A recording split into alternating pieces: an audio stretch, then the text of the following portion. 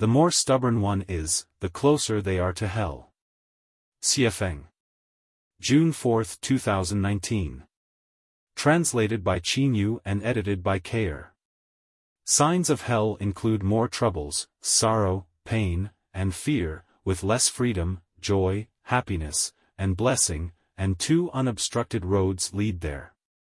One is found by entering into an exclusive romantic and sexual relationship such as marriage, and the other is maintaining stubborn self-persistence. As long as you believe that you are always right, then you will definitely find your path to hell.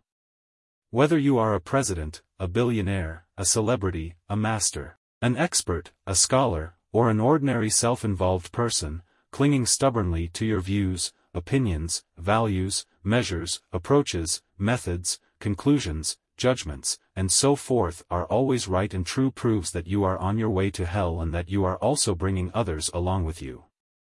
This is an observation that I have drawn from history and through the current situation of humankind, which is based on the countless accumulation of facts. This observation and conclusion can be verified by everyone. Of course, my observation and conclusion are not necessarily correct because the complexity of life is unimaginable, the astronomical number of possibilities permutated and combined by 64 basic factors cannot be seen through or straightened out by human thinking, and it is even more difficult to study. Whoever believes that they are right is proving precisely their foolishness, ignorance, stupidity, stubbornness, and irrationality. Therefore, we must never again dare to think that our own opinions are always right, or dare to judge others.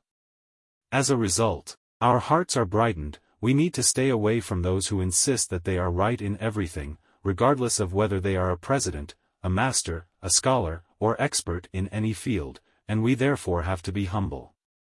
We have to look up to Christ Jesus, Buddha Shakyamuni, and Saint Lao Tzu instead of researching and exploring on our own. It is better to follow the teachings of these three. Today I learned that I, the founder and guide of Life Echanuan, am very ignorant. Do you dare to say that you are right? Do you still want to stick to your opinion? You bastard!